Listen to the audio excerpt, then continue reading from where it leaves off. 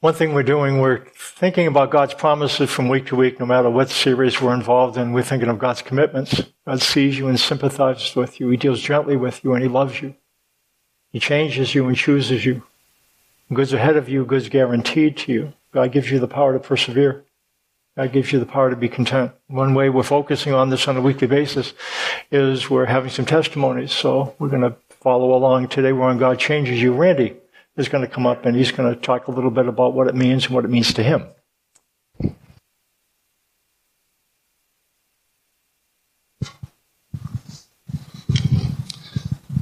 Being the seventh of 8 children, my parents were a little older than most of my peers, most of my friends in my friend group. And in my little middle-class neighborhood that I lived in, we were indeed the most religious family in my friend group. In that we went to church every Sunday, I went to catechism and all those things, and this was a source of pride for me as a younger person.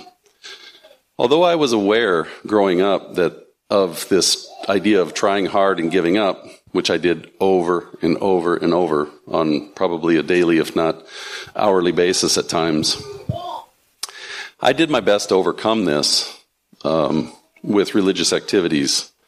As a young man or young boy, I served as an altar boy at the church, and my dad was the maintenance man and custodian at the church and affiliated school. So I went regularly to help my dad with chores, moving snow, scrubbing floors, all those things, hoping that this would make up for what I was pretty sure of were my shortcomings. I knew all about them, and I was pretty sure he knew about them too. When I got into my mid-teens, I was definitely a lot more in the try hard, a lot more in the give up part of that cycle than in the try hard. And once I entered college, there was very little try hard anymore. It was pretty much full-blown give up. I continued to regularly attend church, and I was pretty much, as I said, in the full-fledged give-up mode, but still going to church every Sunday, just in case. I finished college, married my high school sweetheart, and moved away to graduate school at the University of Kentucky. It was about 3 or 4 years later, I found myself in the midst of what was a miserable divorce. It was then that God showed up, and He showed up in the most unexpected way. It was my secretary. Her name was Lynn. Her name is Lynn, actually. And it was when I was on faculty at the University of Iowa, and she approached me, and you know, I really thought she was kind of weird, to be honest with you. I was like, what's up with this gal? And so I just kind of blew her off. And this went on for a couple months, but she persisted. And she continued to remind me that God loved me. And at first it was like I said, you're kind of weird, you know. Now remember, I was the most religious kid, but I had no idea what she was talking about. Finally, I relented, and I just walked in her office one day and I said, listen, I am an absolutely miserable person. And she gently said to me, I know. I've been watching you ever since you walked through the door. She said, for some reason, and she said, I know why. She said, you know, God has prompted me to tell you that He loves you. Slowly, and it was slowly, this began to change my perspective about her, that she wasn't weird. She was just really knew who He was. And she wanted me to know who He was. And this slowly also changed my perspective to actually look at Him, because in the midst of the try hard and give up part of the cycle, I wasn't about to look at Him. But I want to remind you, I was still diligently attending church every Sunday throughout this entire time, but it was truly out of obligation and the hopes that I could meet some friends, really, because I was lonely, I was miserable. Fast forward about 18 months, I moved home to Sioux Falls. I met Lisa. A little while later, we got married, and we began to search for a new church home. Lo and behold, Pat Jaycott told us about this place. And in September of 1995, we decided to call this our home. When I first began to think about and marinate in this message of grace, I was in total disbelief. Because there seemed to be no way that I could change by leaning into a growing and increasing awareness of God's lack of condemnation. I was pretty sure that I needed to be punched in the nose and slapped around a little bit. And more importantly, where was this try hard piece of the equation? Slowly I began to practice fixing my gaze on Him and glancing at my circumstances and glancing at my behaviors. Little did I know how much God was changing me from the inside out. Lisa and my kids will agree, I am a work in progress. And Lana might agree too. She's really just one of my kids.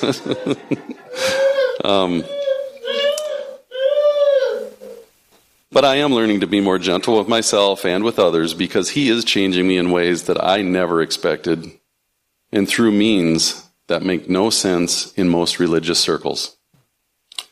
He changes me by reminding me that in Christ Jesus, there is no condemnation. He is risen. I am forgiven. Happy Easter.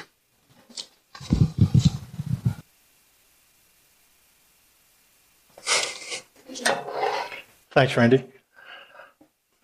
We're in the middle of a series, Lost in Translation, and we're looking at words that might have altered meanings over the years.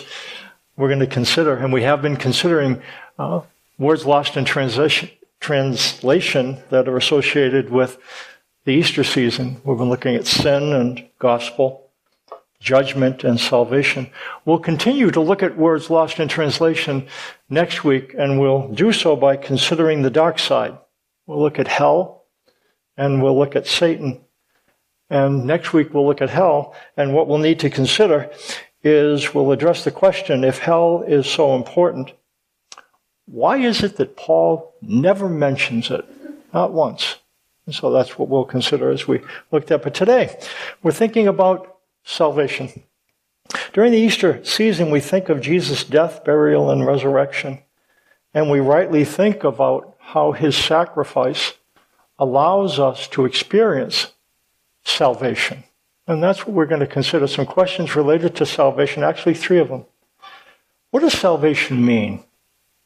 So when the Bible uses the word, we think of being saved from sinful acts or saved from punishment. Is that what the Bible is pointing to when it talks about salvation? So we'll look at what does it mean, and we'll also ask the question, why is it necessary? And then we'll finish up with how do we experience it? What do we have to do to experience the salvation? Let's think about what salvation means. Salvation means literally liberation from the authority of a hostile power. And that's when you think of salvation, you're being saved from being controlled by a power that is hostile, that is not friendly, that doesn't have your best interest in mind. And that's what salvation means, to be rescued out from under this hostile power. Paul described his and our problem in this way. He says, I do not understand my own actions, for if I do not do what I want, because I do not do what I want, but I do the very thing I hate. And he goes on to describe what he experienced. I have the desire to do what is right, but not the ability to carry it out. I do not do the good I want, but the evil I do not want is what I keep on doing. Anytime you fix a problem, you've got to accurately diagnose it. What is the problem here? How would you assess Paul's problem? What if you heard somebody say similar things? I don't understand my actions. I don't do what I want to do. I do the thing I don't want to do. What would you say that person's problem is? They said, you know what? I have the desire to do what is right, but I really can't pull it off. Oh. They said, You know what? I don't do the good I want to do. Instead, this thing I don't want to do, that's what I keep on doing. We would talk about, I'll tell you what, you have a self-control problem, or you have a will problem, or you have an intellect problem, or you have an emotional problem. We would indicate some kind of problem like that. Paul diagnoses the problem, and I don't think anyone in the history of religion had diagnosed the problem the way Paul did. And here's what he said. So now it is no longer I who do it, but sin that dwells in me. You know what he's saying? It's really not me, it's sin living in me. And when he talks about sin here, it's not really as an act, but as a power. And Paul, he's saying, okay, I don't do what I want to do, and I do what I don't want to do, and the reason that I do that is because there is a power living in me that's moving me in that direction. He says, now if I do what I do not want, it is no longer I who do it, but sin that dwells in me. You know what he says? Sin is the slave master, and he as its slave. Again, before we solve a problem, we've got to accurately diagnose it. And what Paul says the problem with mankind is, it's not necessarily the choices that they make. It's the power they serve. And sin then, biblically, is a controlling power more than a controllable choice. When Paul talks about sin being a master, he's not talking about an act, he's talking about a power.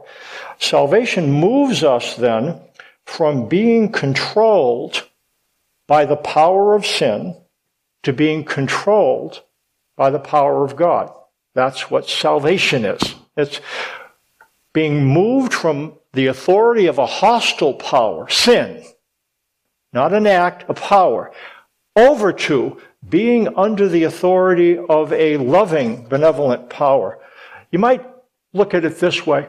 Salvation moves us from the power of sin over to being under the power of God. That's what salvation does. From a hostile power to a benevolent one.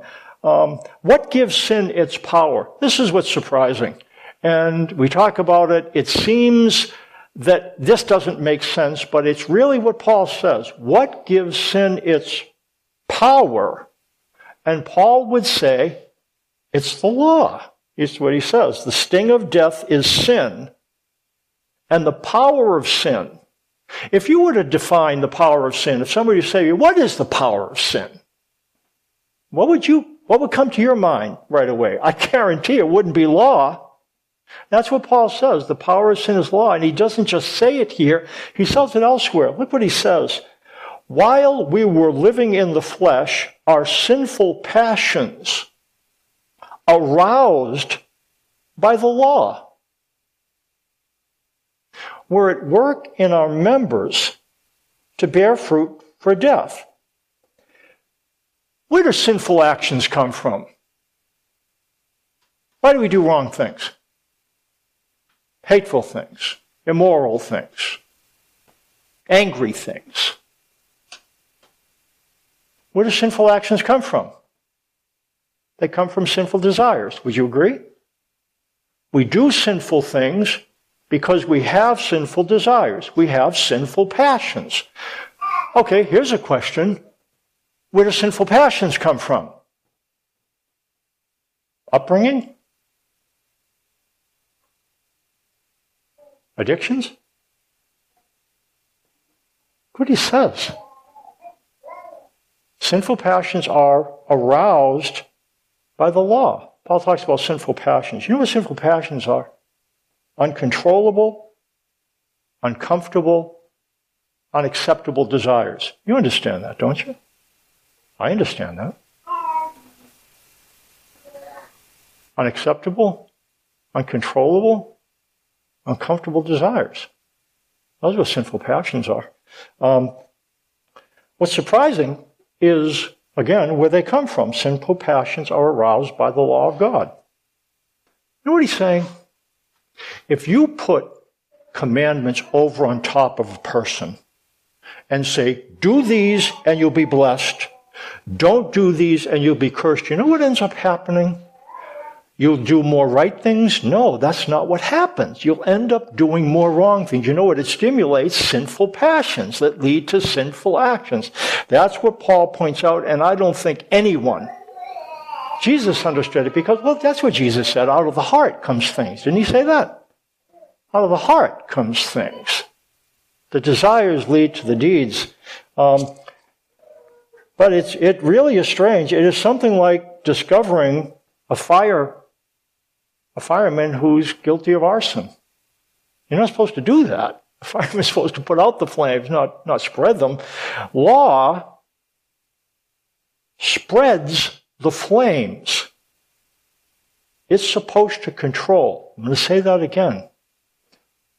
Law and commandments spread the flame they're supposed to control. Or to put it in another way, commandments stimulate the very behaviors they prohibit.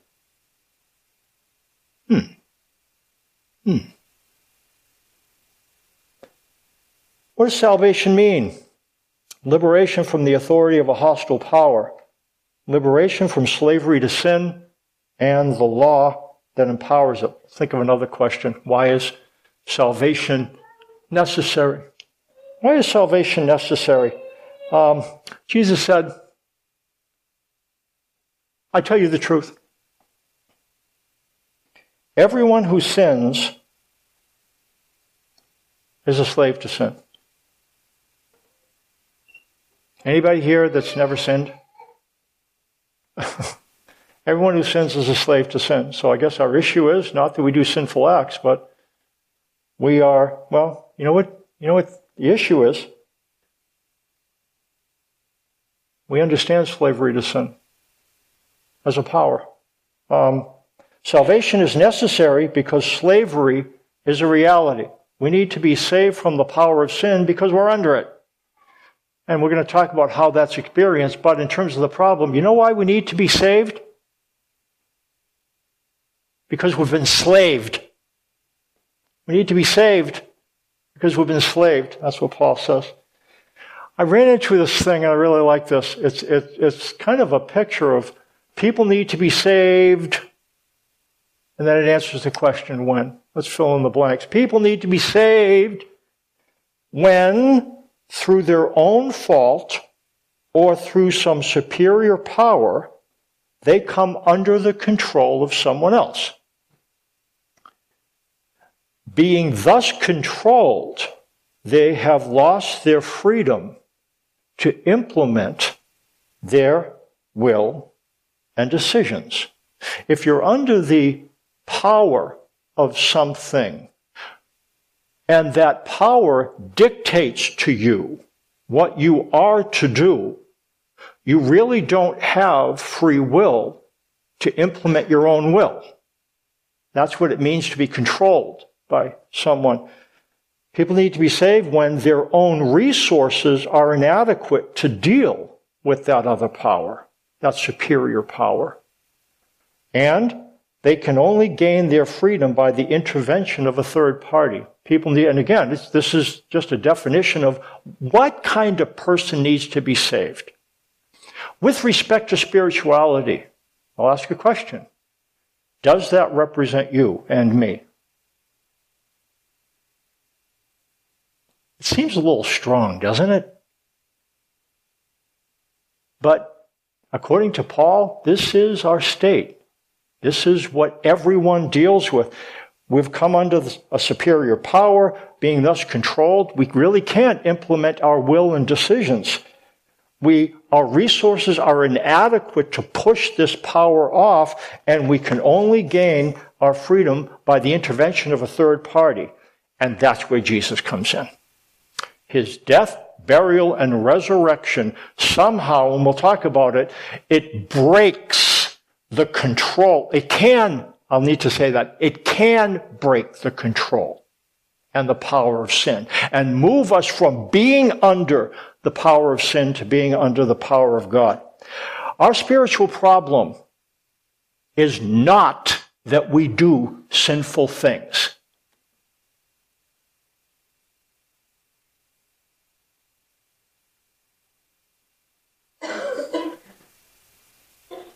Our spiritual problem is slavery to the power of sin.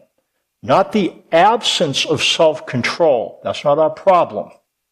Our problem is the presence of sin control. That's what Paul would say. Okay. Salvation is liberation from a hostile power.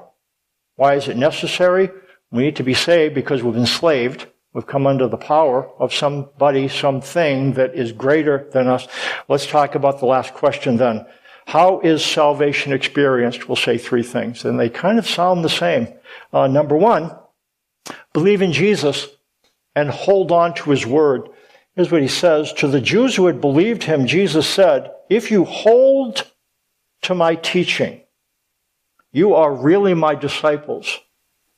Then you will know the truth, and the truth will set you free. These individuals Jesus talked to were Jews at the time who believed that he was the Son of God. Jesus said, I've been sent by my Father. They said, okay, I buy it. I believe it. I see what you do. I see the miracles. I'm in. I believe it. And then Jesus said to those who believed, well, people like you. He's talking to people like you. I would dare say, if you're here this morning, you believe that Jesus is the Son of God.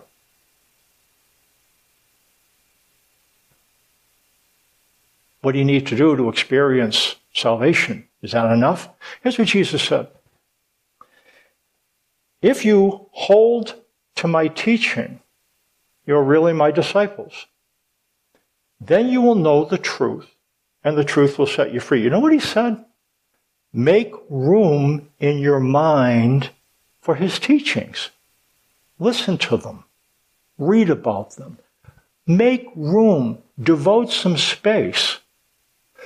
Think about them. And this is what he said. God's word is very unique.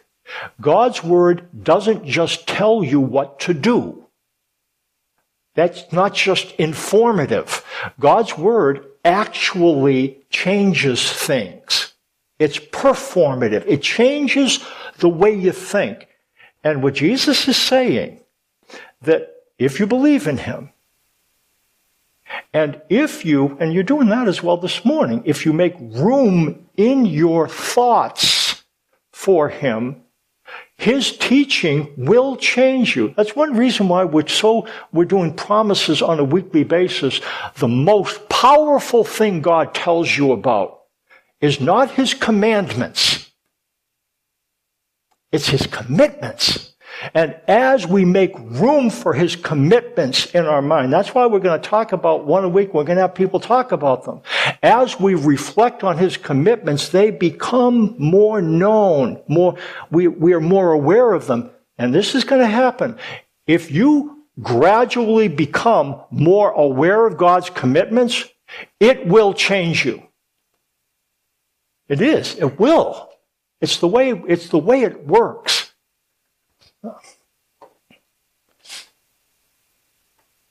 If these individuals, Jesus said, if they make room for his word, it's going to change them. I'll say the same thing to you.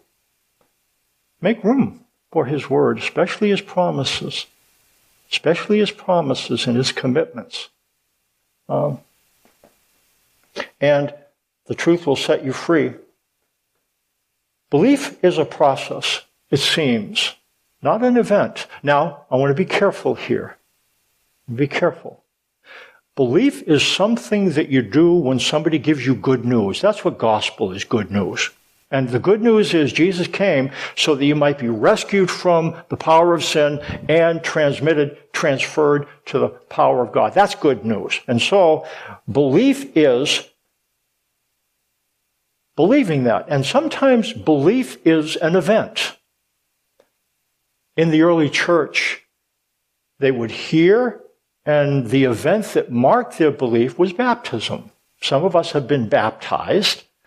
Some of us young, some of us when we came to a point of hearing the good news. Baptism was a very significant juncture in the life of a first century person. I think more significant than it is today. What happened in the first century, if you were a Jew and were baptized, not only your friends would see it, those who would not look kindly on you believing that Jesus was the Messiah. And then if you did get baptized and you were in a Jewish community and you wanted to go to the synagogue and you went to the synagogue all the time, then that was the school that your kids went to. That's where you met others. That's where you did business. That's where you met friends. That was the center of your social life. If you got baptized in the first century, you know what happened? You'd go to the synagogue and they said, hey, you got baptized, didn't you? Sorry, you're not welcome here anymore. Would you imagine then that then in the first century being baptized, that had some sting to it? And you know what you'd have to do? In order to find a group that would accept you, you would go to a Christian circle. And today, baptism still marks, and it's still something we're commanded to do. You believe in Jesus and you get baptized. But some of the push from being baptized at an event, I don't think it carries today. There's other events that mark belief. Some of us have heard the message, and we might have come to a place of receiving Christ into our heart. Somebody said, do you ask Jesus into your heart? And some of us have had a point in time where we've said, Jesus, I ask that you'd come into my heart. No matter what kind of event, or if there hasn't been an event, it seems that belief is a process that can begin with an event, but it has to move on from there. It's not just about the event. It's about making room in our mind for the words. It's about doing stuff like this and us listening to one another. And what does it mean to you? And what is that commitment? And as we make room, it's the process of learning what he says that changes us. Jesus said, to all who received him, to those who believe in his name, he gave the power to become children of God.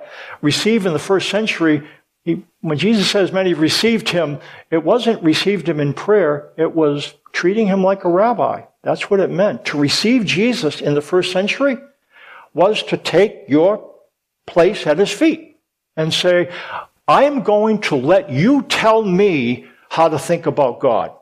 And you would sit at the feet of a rabbi, and that's what it meant to receive him. It meant to listen to him, so that his words took up more mental space in your mind. And that's what Jesus indicates is necessary to become a child.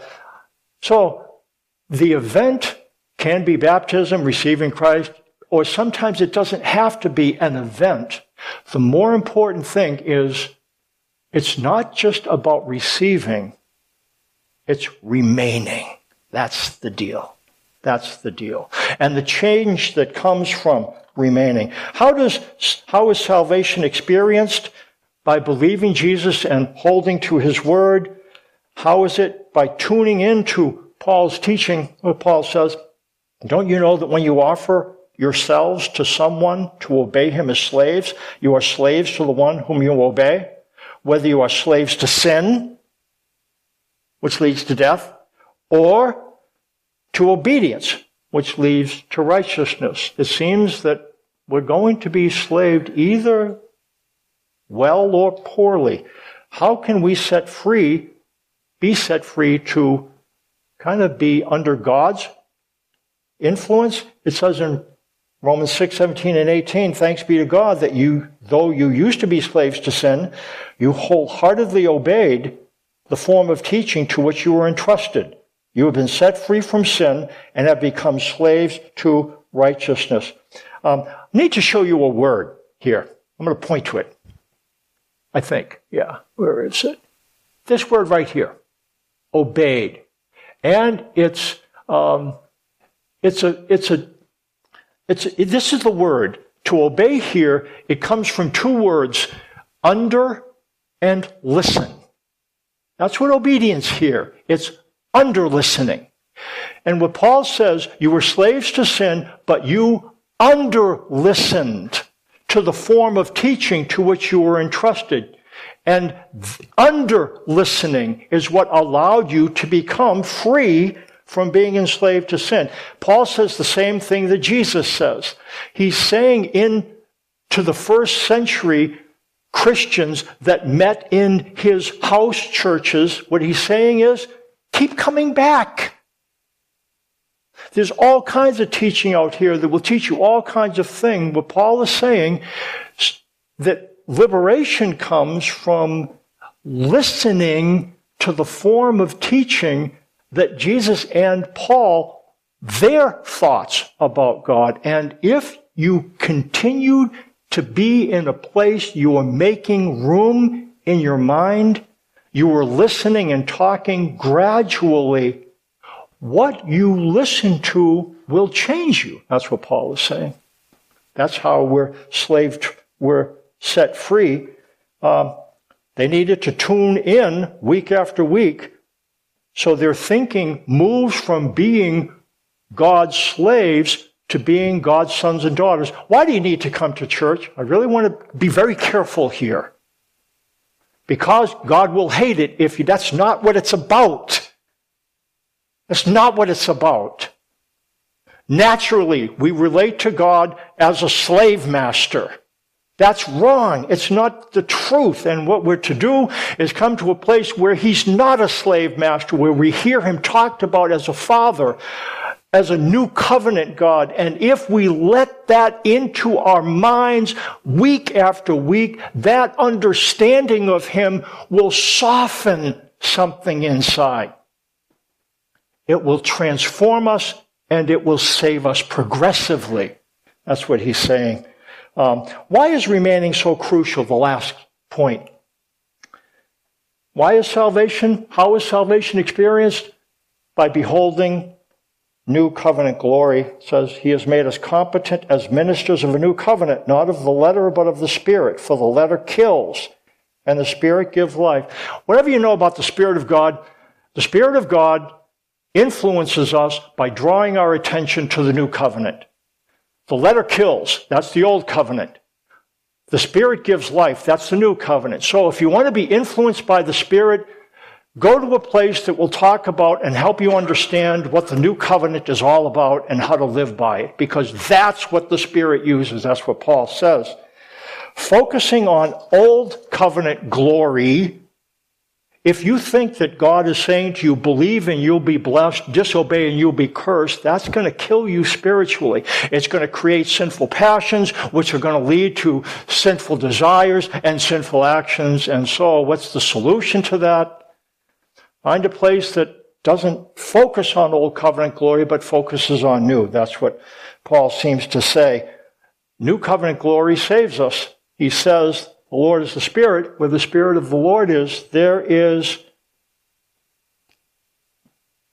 the Spirit of the Lord is, there is freedom. Freedom from what? From doing bad things. No. Freedom from slavery. Set free. That's what Paul wants for us. That's what salvation's about. It's about liberation from a hostile power. How can we experience that? Believe Jesus and hold on to his word. Tune in to Paul's teaching and behold and reflect new covenant glory. This transformation is progressive. It's a process. It happens over time. It doesn't happen quickly. Here's what salvation looks like then, I guess. It moves from the power of sin. Remember what the power of sin is. The sting of death is sin, and the power of sin is the law. Salvation moves you from there to the power of God. Power of God, Paul says, I'm not ashamed of the gospel, the good news of the new covenant. I'm not ashamed of the gospel because it is the power of God. What is the power of God? Gospel, good news. What's the power of sin? The law. You know what happened? You know what needs to happen in our thinking? We need to understand that God is not speaking law talk to us, but he's speaking good news to us. That's what we need. And that's what, as we understand that, it changes us. We are saved. And the salvation can be an event that leads to a process. Made 3 points then. How is salvation experienced? And Micah, Taylor, come on up. We're gonna close with a song. How is salvation experienced? Believe in Jesus and hold on to His word. Tune in to Paul's form of teaching. Behold and reflect new covenant glory. Week by week by week by week. That's what we're going to do. Keep coming back. I want to remind you that right out in that lawn over there, I was walking back there because I parked over there and I went through there and I saw some eggs. They were plastic. And some of them were right out. And so what I invite you to do, just head out that door, right out there. And there are some eggs around. Grab one of them. One. This is how many one is. One. And then meet with Denise. She'll be over by the picnic table. Now, let's stand for closing prayer.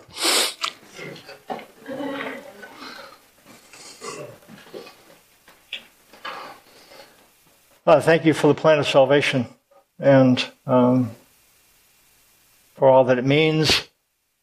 Thanks for the chance we have to be able to learn about your word. Thanks for the fact that it's been preserved for us, and so we can talk about it. We can understand.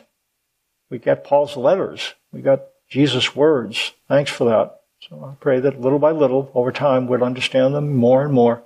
And as we do so, they would liberate us.